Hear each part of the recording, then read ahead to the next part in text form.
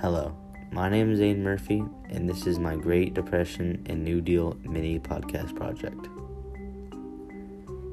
Nick Anthony is a young African American sharecropper. Nick has actually been very excited recently because of the New Deal. Nick hopes that the New Deal will help him find a job. Nick has moved south in hopes of finding a new job because his old job was ruined by a dust storm that ruined all of his crops. Nick moves into town in desperate need of a job. He then quickly learns that the NRA is offering only white people jobs first before blacks. Nick is upset by this and wonders where the civil rights is in the New Deal. Nick continues to look for jobs as hard as he can. It seems that Nick is losing hope and fast, and that all the jobs that were originally done by African Americans are being done by jobless whites.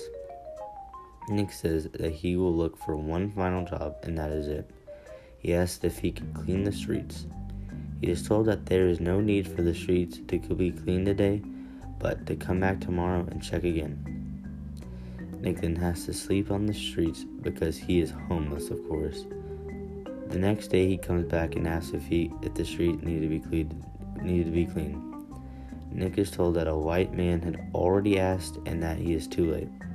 Nick is very upset by this, but he continues to search for a job. Night has fallen and Nick starts to feel sick. He has not found a job yet to pay for his food and water.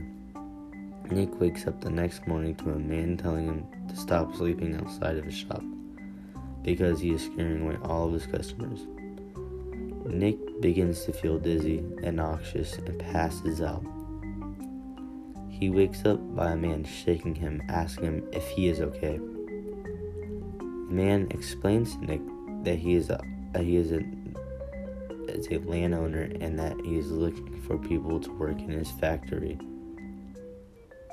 Nick takes the opportunity as he'd be looking for and moves up north.